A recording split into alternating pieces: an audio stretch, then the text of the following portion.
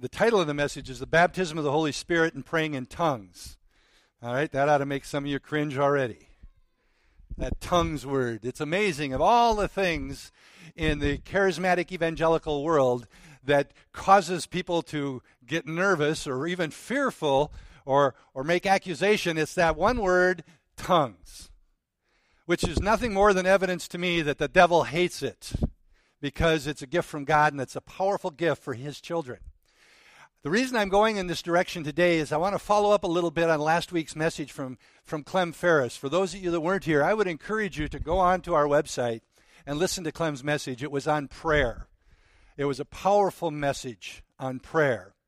And one of the things that, as I'm going to review just briefly, one of the things that came up that some of us may not even be familiar with, not understand, might even made a little bit of nervousness in some people, was he talked about praying in the Spirit, or praying in tongues, or praying in your heavenly language. Whatever you want to call it, it's all the same thing. And he talked about that in the sense that as we pray in the Spirit, we pray in a prayer language of the Holy Spirit that the Holy Spirit gives us. We are praying perfect prayers in the will of God because it's the Holy Spirit praying through us. It removes me from my selfishness, my attitude, my mind. It removes me from that. And some of you might be going, what is he talking about? Everything people have said about this church is true. They are nuts. Well, I'm hoping when I finish, and I'm going to have a lot of slides because I'm going to go through this and cover a lot of ground, and I want you to be able to write down scriptures and things like that, because if it's new to you, especially if it's new to you, write these things down. Check this stuff out. Don't believe it just because it's coming from up here, but don't throw it out just because it's coming from up here. Okay? Test it. Last week, in Clem's message on prayer, he talked about praying with a shameless audacity. Shameless audacity. I love that phrase. But we need to understand what he was talking about and make sure we get it. We can only pray with shameless audacity when we know we're praying in the will of God. And when we know, he talked about shameless audacity, asking prayers, asking God. Our relationship with our Heavenly Father is one of asking. He says over and over, ask me. You don't have because you don't ask. And we want to understand that we want to pray with shameless audacity. We are called to pray that way, but the only way that it's right is if we're praying the will of God. We need to know the Word of God, and we need to be hearing the Holy Spirit and being sensitive to the Holy Spirit. That shamelessly audacious asking prayer. And we can do that when the request is based on the certainty of the answer. And we can be certain of the answer when we know we're praying the will of God. We may not get the timing of it. We don't understand that. He may say something that we're not quite expecting. But we can be certain that he's going to answer it because he hears us when we're praying that way. And the Holy Spirit's leading in prayer is critical for those things to be accomplished. Because if we're not sensitive to the Holy Spirit, we're not feeling leading of the Holy Spirit, we're probably not going to pray shamelessly audacious prayers that are in the will of God. You know, shamelessly audacious doesn't mean we can go to him and try to convince him that our way is right. Doesn't mean we can go to him and beg and plead for selfish desires. That's not what it means. But when we know the will of God. In James 4:4 it says, you ask and you do not receive because you ask with the wrong motives. I don't want to ask with the wrong motives. I know when I pray in my flesh, there's a pretty good certainty that at least part of my prayer is going to be selfish. That's just the nature of this old man. But when we hear the Holy Spirit leading us in our prayer life, we don't have to worry about that. In Romans 8:26 and 7, it says, in the same way, the Spirit also helps us in our weakness. Man, those times when we don't know how to pray, the Spirit will help us. For it says we do not know how to pray as we should, but the Spirit himself intercedes for us with groaning too deep for words. And he who searches the hearts knows what the mind of the Spirit is, because he intercedes for the saints according to the will of God. He prays according to the will of God. The Holy Spirit. Where is the Holy Spirit? He's living and dwelling in each one of us as believers. We have access to the Holy Spirit continually because he's there living in us. We're the temple of God. So that shameless audacity in 1 John 5:14-15, it says, "This is the confidence which we have before him, that if we ask anything according to his will, he hears us." You ever said, I don't think God even hears my prayers? If we're asking according to his will, it's guaranteed, it says in the Word of God, he hears us. And then it goes on, and it doesn't stop there. It says, and if we know that he hears us in whatever we ask, we know that we have the requests we have asked of him. That's the kind of shameless audacity we can have in prayer.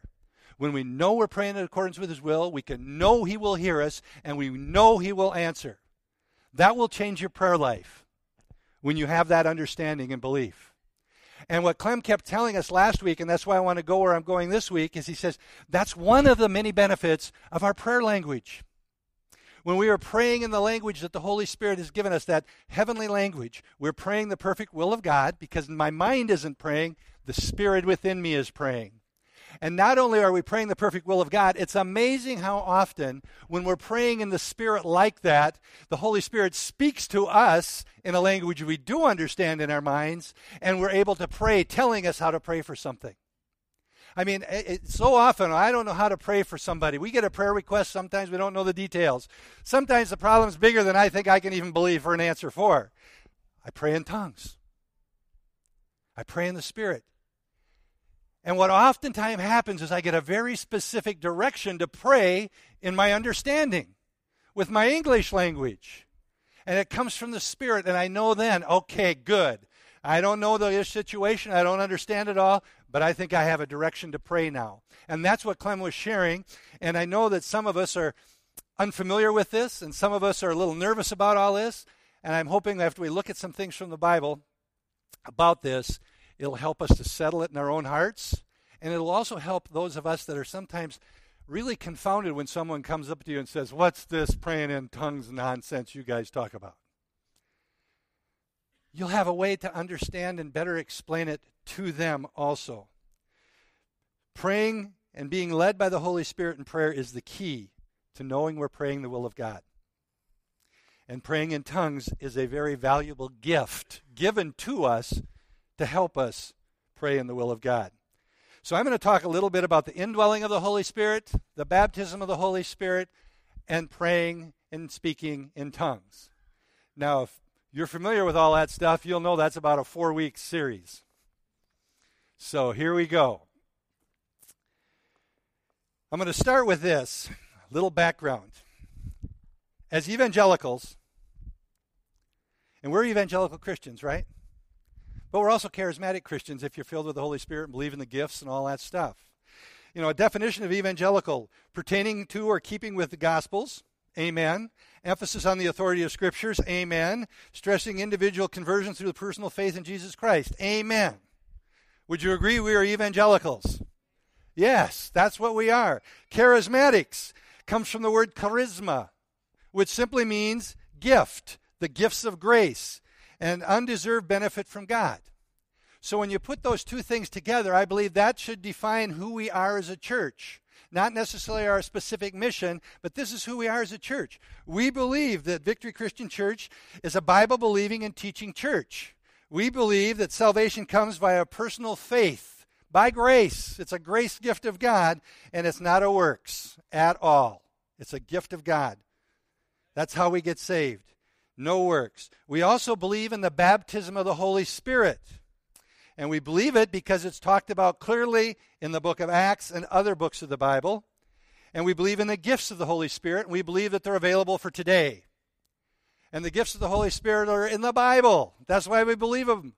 And they're given to the body of Christ to build up the body of Christ until the perfect comes. You know who the perfect is? Jesus. So until the perfect comes back for his church, he has given the gifts to the church to build up the church so they can do the work of the ministry and spread the good news of the gospel with that power and authority and the gifts that he's given us. And when he comes back, we won't need him anymore. But until then, we need him. So they didn't disappear. And as a church, we believe they are for today. And we believe that being a Christian is not a religion. It's a relationship. I don't care about the religions. I care that people know a relationship and have a relationship with Jesus Christ. It doesn't matter what denomination you attend. If you know Jesus Christ as your personal Lord and Savior, you're a brother or sister of mine in Christ. That's the key. It's not about religions. It's not about denominations. Do you or do you not know Jesus Christ as your personal Lord and Savior? It's a gift of faith, gift of grace. We believe. And then once we get saved, we come to this thing that kind of causes the evangelicals, pure evangelicals, and the charismatics to sometimes have a little debate.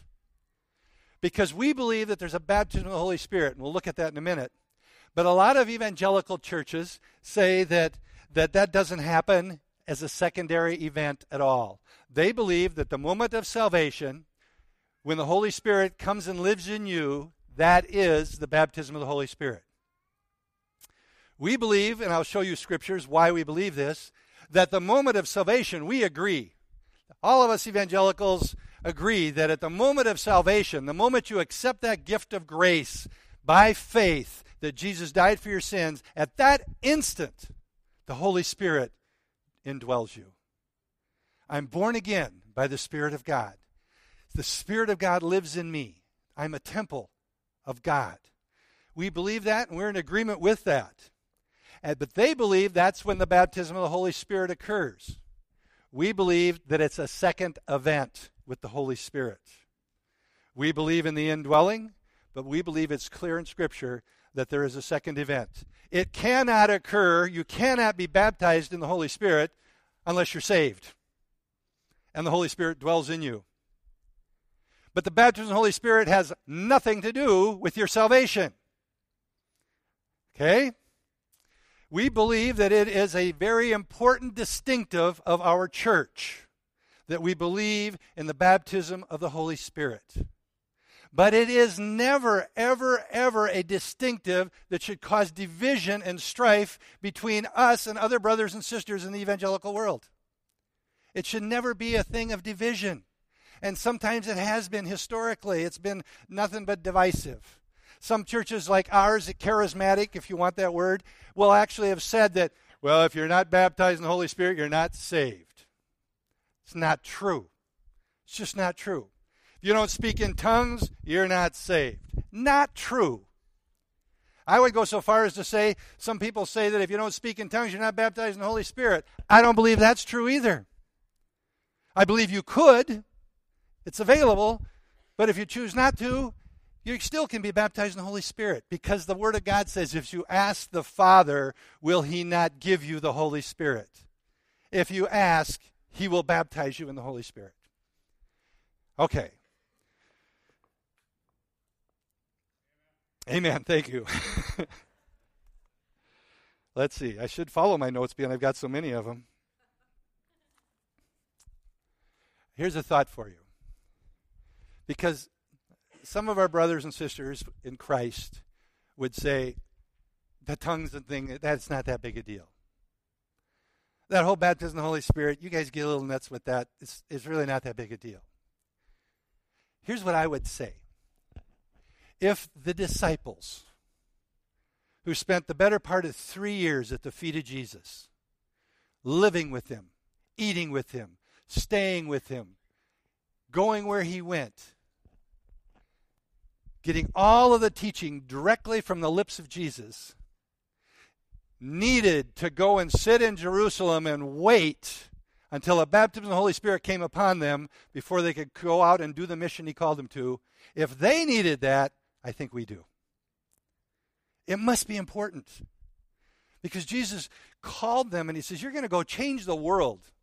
Go to the ends of the earth. You're going to change the world. You're going to carry out my great commission. But don't go anywhere until the Holy Spirit comes upon you. Doesn't say comes in you. It says comes upon you. Okay, so first, the Holy Spirit with you. I'm going to look at this one step at a time. Before you are saved, you can't get saved unless the Holy Spirit's working with you. He doesn't live in you yet, But he's starting to work on you. He's starting to soften your heart. He's starting to maybe convict you of sin. He's starting to draw you. He's trying to woo you. It's kind of like the courtship, if you would. But the Holy Spirit woos us. The Holy Spirit's with us. And he begins to speak to you and draws you to God. And eventually, we surrender ourselves to Christ. We accept the gift of salvation through Jesus. In John 14, verse 17, it says, the Spirit of truth, which is the Holy Spirit. The world cannot accept him because it neither sees him or knows him, but you know him, for he lives with you, and he will be in you. The Holy Spirit with you. You know, all the unbelievers that are out there, the Holy Spirit's working on them. They're on their way to salvation if they would just choose to receive the gift of salvation. The Holy Spirit's working on them, wooing them. And the moment you accept Jesus as your Lord and Savior, the Holy Spirit now lives in you. And Jesus is speaking here to the disciples. He's with you, but he will be in you. So that's the with you Holy Spirit. Then there's the in you, the indwelling of the Holy Spirit. You know, we're pretty much all in agreement with any truly Christian denomination, church, whatever, when it comes to the Holy Spirit indwelling the believer. At the moment of salvation, we agree that the Spirit moves in. There's a whole lot of scriptures. I think I put 2 on the projector. I'm not sure. But in 1 Corinthians 3:16, do you not know that you are a temple of God, that the Spirit of God dwells in you? And then in 1 Corinthians 6:19, or do you not know that your body is the temple of the Holy Spirit who is in you, who you have from God, and that you're not your own anymore? And we could go on. I could probably list 20, 30 scriptures that pertain to the Holy Spirit living in us. I mean, we say that, and it just kind of goes right past us. It's one of those things I wish we could all just be forced to go meditate on. The power of God that created the universe by speaking it into existence lives in you, lives in me. It's so mind-blowing, none of us get excited. Think about that. Meditate on that. When I lay hands on somebody and I say, in the name of Jesus, be healed, I can say that with confidence because the Holy Spirit that lives in me created the universe when Jesus and the Father spoke the words. It's mind-blowing. I'm glad you're all excited. You're just worried about the tongue stuff. Scriptural examples of the baptism of the Holy Spirit. And I'm not going to spend a lot of time on all these, but I want us to understand that we believe there's 2 distinct events. The indwelling at the instant of salvation and the baptism of the Holy Spirit, which can occur anytime after that moment. And some people do receive the baptism of the Holy Spirit the same day of salvation, the same hour of salvation. It can happen, but it can't happen before you're saved, but it can happen any moment after that. And all you have to do is ask. And sometimes you don't even know what you're asking for. I know some people, I say, I don't think I've ever been baptized in the Holy Spirit. Really? Have you ever just cried out to God and said something simply like, God, I just need more. I don't know what I'm missing, but I want all of you. I want all you have to give me. You've probably been baptized in the Holy Spirit. You may not have understanding of all the benefits. You may not even attempt at a prayer language.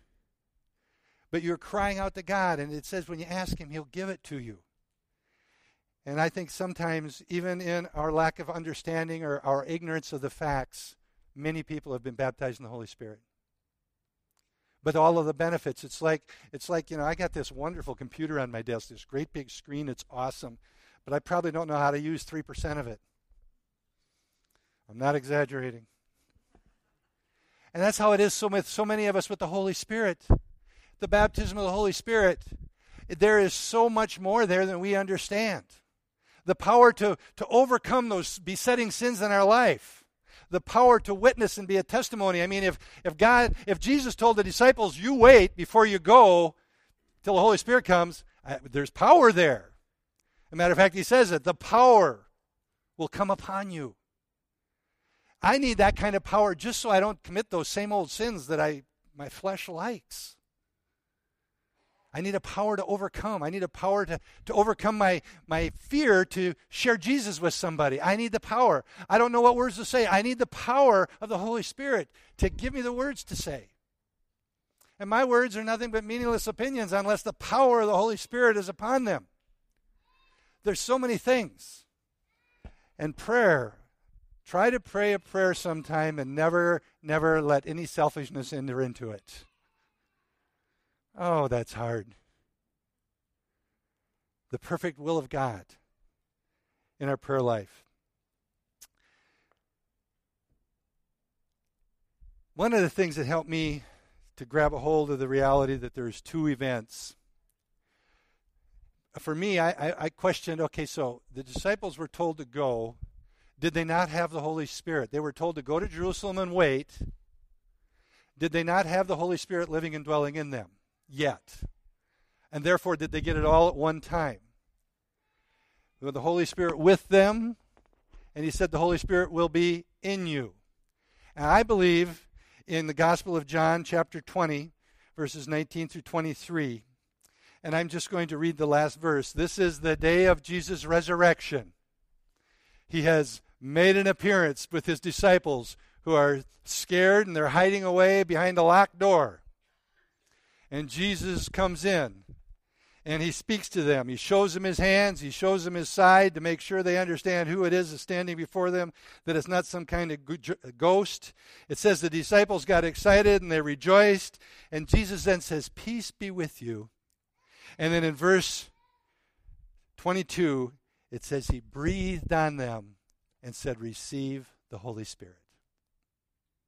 I believe at that moment they became what we would consider New Testament Christians.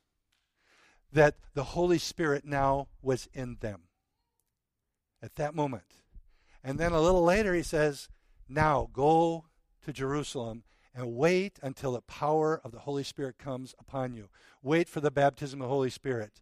And the baptism of the Holy Spirit aren't just my words. It's not my phrase. That's what the Bible says. It calls it the baptism of the Holy Spirit. And then we see a number of different times, and as you read the book of Acts, sometimes, most of the time, when we read it, we really don't keep track in our head and understand the time frames and how much time is elapsing from one event to another event. We read the book of Acts and we just assume, golly, they had a busy couple of 3 weeks. Not the case at all. When we read about the baptism of the Holy Spirit, the first place we read about it is Acts chapter 2, the day of Pentecost. Then we can also go on and read about it in Acts 9, verse 17, when Saul, after he has had his Damascus Road experience, which was his conversion, he became saved on the road, and then they had to lead him to the town because he was blind. And then God says to Ananias, "Go to this man, go to Paul, lay hands on him and pray for him," and say, and you know what he prayed? "Receive the Holy Spirit." He was already saved. Jesus, his death and resurrection had passed. The only way that as soon as he got saved, the Holy Spirit indwelt him, just like it does every one of us. So we see there in Acts chapter 9, he's baptized in the Holy Spirit. In Acts chapter 10, verses 1 through 48, pretty much the whole chapter, we see that this is about Cornelius, a centurion. And you may not realize this, but this is 10 years after Pentecost. 10 years have elapsed. And they go to his family, and the gospel is shared with him. They all get saved, they all get baptized, and they all get baptized in the Holy Spirit, and then they did that crazy thing. They all spoke in tongues. 10 years after the day of Pentecost. And then the last one I want to write down here is Acts 19. This is 20 years after Pentecost. 20 years have passed, and Paul is on his way in Ephesus. And he finds a group of disciples. It calls them disciples. They're believers. He finds this group, and he says to them, "Have you been baptized in the Holy Spirit?" And they go, "Huh? We haven't even heard about the Holy Spirit." 20 years since the day of Pentecost. And there's a group of believers that believe in Jesus. He says, "Well, what were you baptized in?" "Well, we were baptized in John's baptism of repentance." Oh, he says, "Well, that was okay then, but now you need to be baptized in the name of Jesus." And it says they were baptized in the name of Jesus. And then they were all baptized in the Holy Spirit and spoke in tongues. 20 years had passed from the day of Pentecost till this event. And last week, Clem shared when he was preaching on prayer the story of where the guest came to a man's house in the middle of the night, and the man didn't have any bread to feed him, so he went to his neighbor's door and pounded on his door. And he talked about the persistence of prayer. And he went to a friend. I want to remind you, Jesus isn't just our friend. He's our Father. He's our God. We're His children. God the Father. We belong to Him. So it's not like we got to go beat down the door. But we need to stay persistent. But he used that, and the verse I want to just point out is the very last verse, verse 13. It says this, and this has to do with how we would receive the Holy Spirit, because a lot of people come to me and say, "Jesus, if I ask for the Holy Spirit and I get a prayer language, how do I know it's not the devil?" Because some of our evangelical brothers and sisters have told us that speaking in tongues is of the devil. Don't go there. Don't go near that. How can you know? Well, it's simple. Read verse 13. If you then, being evil, know how to give good gifts to your children, it says, how much more shall your heavenly Father give the Holy Spirit to those who ask Him? How many of you asked for the Holy Spirit to indwell you when you accepted Jesus Christ as your Lord and Savior? Think about this. This is a trick question. You didn't have to ask Him. If you did, that's okay. But you didn't have to ask. You're not saved if He didn't indwell you the moment you accepted Christ. That fast. It was done. We don't ask. We don't have to ask. If you want to, go ahead. He's already there if you've accepted Christ. What is he talking about? Baptism of the Holy Spirit. If you ask the Father, what's He going to give you? He's going to give you the Holy Spirit. He's not going to give you a demon. And then there's another scripture you can look at in Matthew 3, verse 11, and the last few words of that. And this is what John the Baptist is sitting with a few of his disciples. And Jesus is walking by, and they go, "Gee, who's that? Are we supposed to follow him, or are we supposed to follow you, John? We've been following you." And he basically tells them, "You know what? There he is. He's the guy whose sandals I am not even worthy to tie his sandals." And then he finishes it up in the last part of verse 11. He's the one who will baptize you in the Holy Spirit and fire. Now, is it up there? He will baptize you with the Holy Spirit and fire. Is the baptism of the Holy Spirit in the Bible? Numerous places. Who does the baptizing? Jesus. What does He baptize you in? The Holy Spirit. When you've been baptized in water, if you came and the elders of the church or someone baptized you in water, we did the baptizing. The water was the element you were baptized in. It was symbolic of your death and resurrection in Jesus Christ. But the baptism of the Holy Spirit is different. Jesus is the baptizer. I will baptize you. He will, Jesus, in the Holy Spirit and fire. He's the baptizer. The Holy Spirit is what we are baptized in. Like when it says the Holy Spirit will come upon you. You will be immersed in it. That's the baptism of the Holy Spirit. How do we receive it? We ask for it. Just ask for it. We ask for it in humility. We ask by faith. And we can have faith because it says, if you ask Him, He will give it to you. And we ask with confidence. You don't have to ask Him for the Holy Spirit and wonder, did He give it to me? Did He give it to me? Now in Scripture, and we're going to talk about tongues in just a moment, in Scripture we see one of the initial evidence of that baptism of the Holy Spirit was tongues.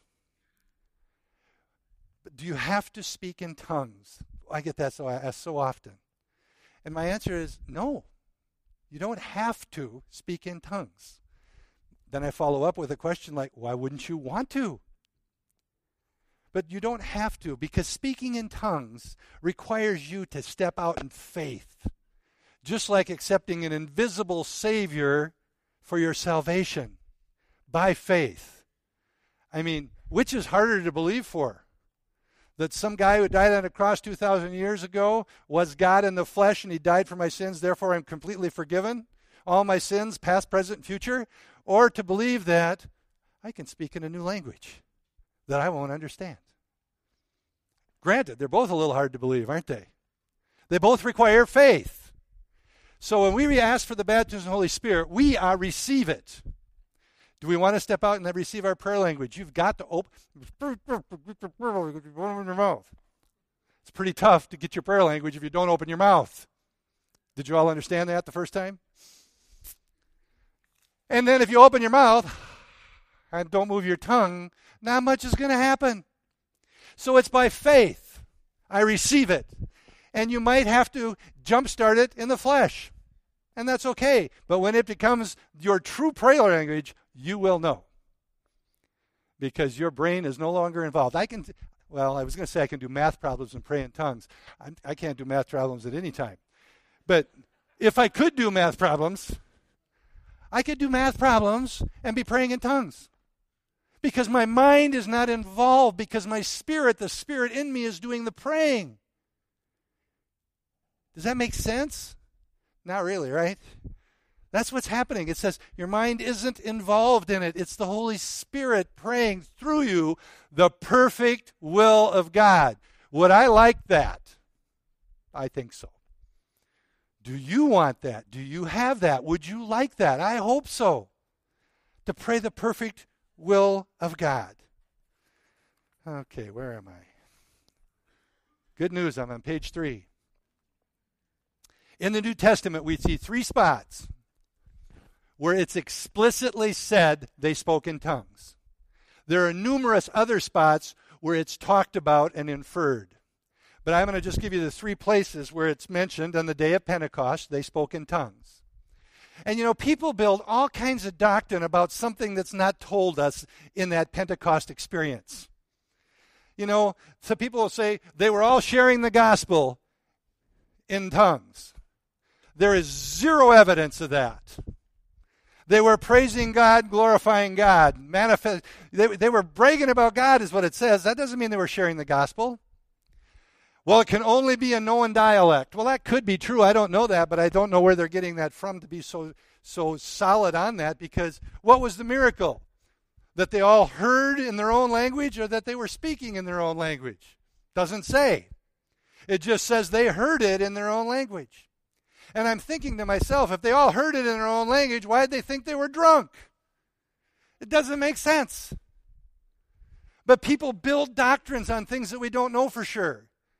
I just want to look at what we can know for sure and say, is that sufficient for me? And it says they spoke in tongues when the Holy Spirit baptized them. We see the same thing with Cornelius, who I just mentioned in Acts 10, and 10 years after the event. They got saved, they got baptized, and they got the baptism of the Holy Spirit, and they all spoke in tongues. And it was at his house with his family and servants. I don't think they spoke in tongues in 28 different dialects for people that weren't there. Could have been dialects, I don't know. But I'm not going to build doctrine on something I don't know. All I know is they spoke in tongues that was not their normal language. And then we saw the same thing in Ephesus, where they spoke in tongues. There is no example of anyone speaking in tongues for the purpose of sharing the gospel with foreigners or anyone else in all of Scripture. And yet there are ministries out there that will rail on you that, yes, tongues are in the Bible. We got to agree with that because, geez, there's that word. But they were always sharing the gospel. No, there's no evidence. And that's why I just want to encourage us. When we study the Bible, we got to set aside our preconceived notions. And then we need to study the Bible for ourselves and say, what's it say? Get help if you need to from other brothers and sisters in Christ, commentaries, lexicons. But what does it say? And let's just not add to it. Let's not subtract from it. Matter of fact, we're told not to do either of those, clearly in Scripture. When we look at this tongue thing, we see 2 different kinds of tongues. And boy, I got to go fast. 2 different kinds of tongues. I just call one a public tongue, and one's the private tongue. And here's a couple scriptures. In 1 Corinthians 14:2, For anyone who speaks in a tongue does not speak to man. Private tongue. If I'm speaking in a tongue and I'm not speaking to man, who am I speaking to? But to God. He understands. We wouldn't. But then if we look in 1 Corinthians 14, verse 5, I would like every one of you to speak in tongues, but I would rather have you prophesy. He who prophesies is greater than the one who speaks in tongues unless he interprets. Aha! Public tongues. If I stood up here and prayed in tongues out loud, hopefully it wouldn't offend anybody, but it wouldn't bless you much because you wouldn't understand a word I was saying. Neither would I. So what good would it be? And Paul says, I'd rather speak one word in my native tongue that you understand than 10,000 words in tongues. Does that mean 10,000 words in tongues are bad? No. But if I want to build up the body of Christ, it needs to be understood. So there in chapter 13 of Corinthians, it lists all these spiritual gifts that are given to the church. One of them is the speaking in tongues, and one of them is the interpretation of tongues. So if there's a public tongue given, we need to trust God that someone's going to step out by faith and receive the interpretation and share the interpretation. Guess what? They don't go to hell if they don't. Because it takes just as much faith to give the interpretation as it does to give the tongues. And sometimes we're afraid to give the message in tongues, so we don't do it. And no one knows you missed it. But sometimes you step out in faith and give the message in tongues and you're praying under your breath as hard as you can possibly pray. Please, someone give the interpretation so they don't think I'm nuts. It takes just as much faith to have the interpretation. But that's the public tongue. Private tongue between me and God, He understands. Public tongue, it's given, an interpretation is required. There's two different things. If you do have your Bibles, I'd love for you to turn to 1 Corinthians chapter 14. And it's all going to be on the screen, but it's going to be a lot of words. But if you read this chapter and you don't understand that there's two different kinds of tongues, public tongues, private tongues, you're going to think Paul is schizophrenic or something because it doesn't make sense. So if you read it and you don't understand that, I guarantee you you're not getting the message. You're just reading through and go, I don't know what that was all about, but let's go to chapter 15. And it's interesting to me that in chapter 13, Paul goes through all the gifts of the Holy Spirit. Prophecy, interpretation, words of knowledge, tongues, goes through serving. He goes through all of those gifts. And then chapter 13 of 1 Corinthians, we often refer to it as the love chapter. Gets read at weddings all the time. And there is a verse in there in verse 13, verses 8, 9, and 10, that those that believe, they call it cessationism. They believe the gifts passed away. It mentions where there's prophecy, where there's tongues, and where there's knowledge, when the perfect comes, they will pass away. Who did we agree that the perfect is? Jesus. Has He come back yet? I hope not. We missed Him. So the perfect hasn't come back yet. So they haven't passed away yet. They take the position that when the Scripture was canonized, the Bible, that was the perfect. And therefore tongues passed away. Oh yeah, prophecy too. Oh yeah, I guess knowledge did too. But that's the argument they'll use. But it's interesting to me, we get the gifts in chapter 12, the emphasis on love, because without love, all those things are nothing but clanging cymbals. And then in chapter 14, he goes into talking about prophecy and tongues. And if we were going to go through all of those verse by verse, which we're not going to do, but I want you to look at verse 1. Earnestly desire the spiritual gifts. I want them.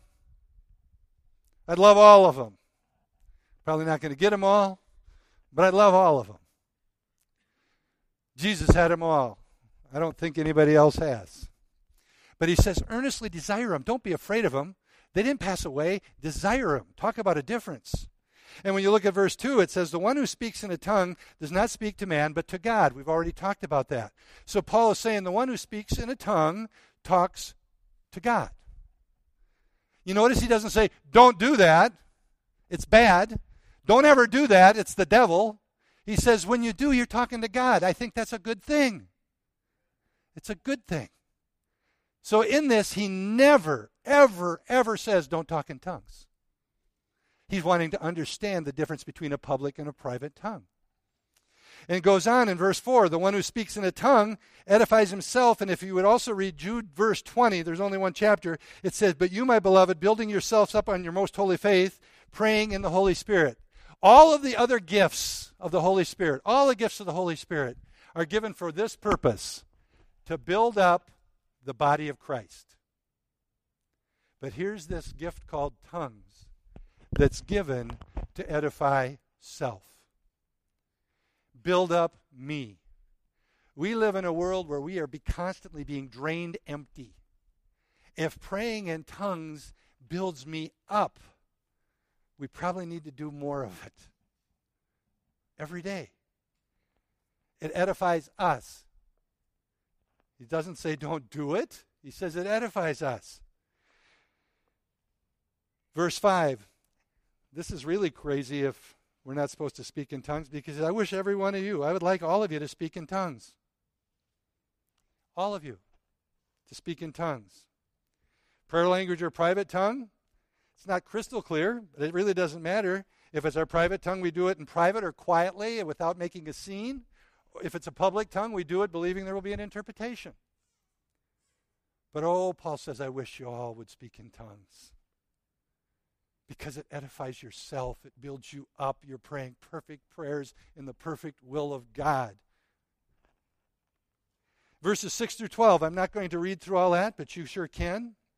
But Paul explains here is for a public message of tongues, he's just saying, hey, if you're going to give one, there needs to be an interpretation, or it's worthless. All it is noise. He doesn't say, boy, are you in trouble? Boy, are you condemned? He's just saying, it's not doing anybody any good. So what if somebody gets all emotional and instead of praying in tongues, speaks the tongue out loud? Nothing. It just was a small blurb distraction. Didn't do us any good. That's all.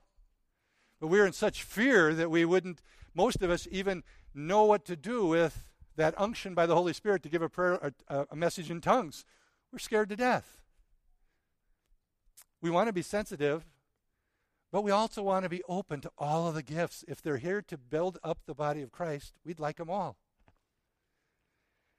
Verse 13, he says, if you have a public tongue, pray that they would interpret.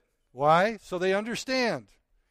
Verse 14, for if I pray in a tongue, my spirit prays, but my mind is unfruitful. Public or private tongue? Private. He's going back and forth. Public, private, public, private. If you don't understand that there's two of them, it's all confusing. He says, if you're going to pray a public tongue, pray that they would interpret. And if I pray in a tongue, my spirit prays, but my mind is unfruitful. Private. And we look at Scripture, to me, it's just clear as all get out that praying in tongues, praying with your spirit, praying with your heavenly language, whatever phrase you see, all mean the same thing. Paul goes on in verse 15, and what does he say? I will pray with my spirit, private, but also pray with my mind in a language everybody understands. He says, I'm going to do them both. One's not bad and one's not good. One's really good in the private time talking to God. The other one's not any good at all, the public one, if there's not an interpretation. He says, I'm going to do them both. But he doesn't stop there. He says, I'm going to praise in tongues. I'm going to sing in tongues. I'm going to sing in my language with understanding. I'm going to sing in my spirit. Driving down the road, crank up the music and sing in the spirit. Whatever it is you're singing is perfect praise from the Holy Spirit to the Father. No flesh involved. Anybody hate that thought? I hope not. God, what could be better than that?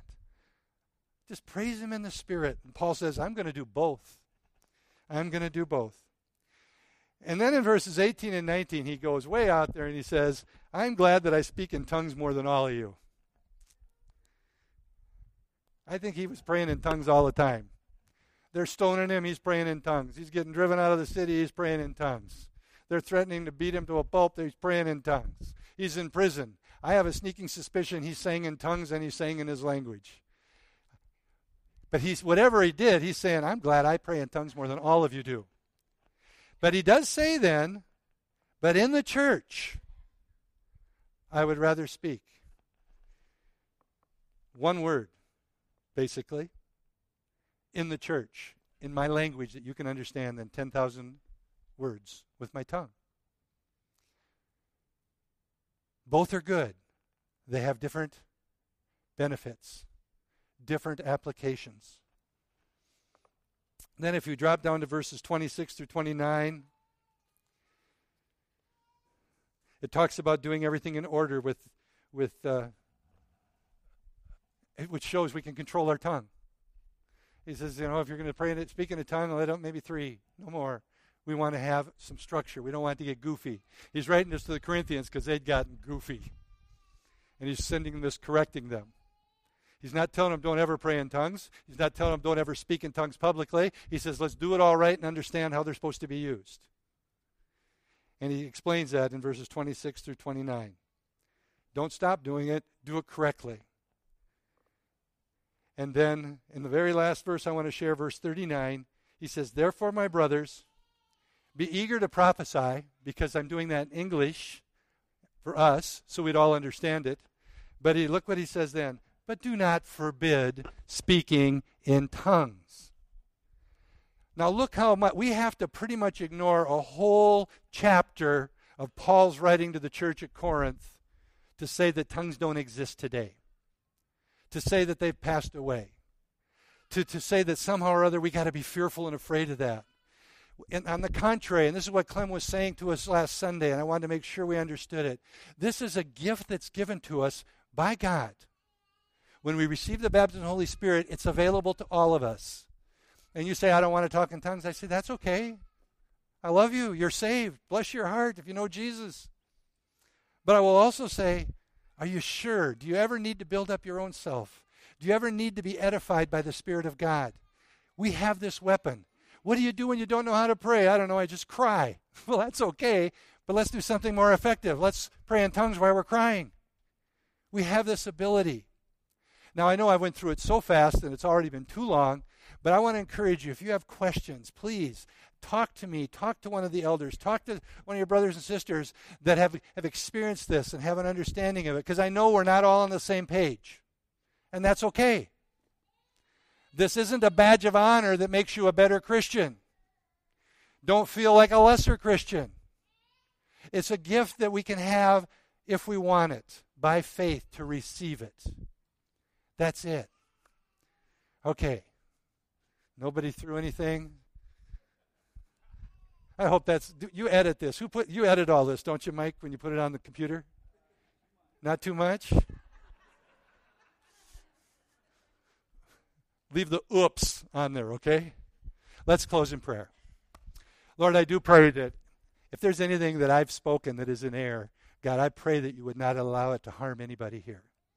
But Lord, I pray that what is of truth from your word, God, would settle into our hearts and spirits. Give us an understanding. Father, we pray that spirit of fear of man, fear of religion, God, our previous biases, whatever it is, none of that can interfere with what your word says. So, Lord, I pray you would reveal truth from your word by your Holy Spirit to each one of us. And God, I do thank you and praise you, even as Paul said, God, we will pray in our spirit, we will pray with our understanding. God, that we can pray the will of God perfectly by your Holy Spirit praying through us. And give us a sensitivity to your Spirit, even as we're praying, that we might know how to pray with others in our normal language. Father, we ask this, that you'd be glorified in our lives and in this church. Empower us to overcome sin. Empower us to be better missionaries, to share the gospel message with those we come in contact with. God, we need your empowerment by your Holy Spirit. I pray now, Lord, you would go with each one of us. We've got busy weeks ahead of us. But Lord, I pray that you would watch over us, keep us safe. God, draw us to yourself, that we would come apart for those quiet times with you. Give us the grace to do that. We ask all this in Jesus' name. Amen.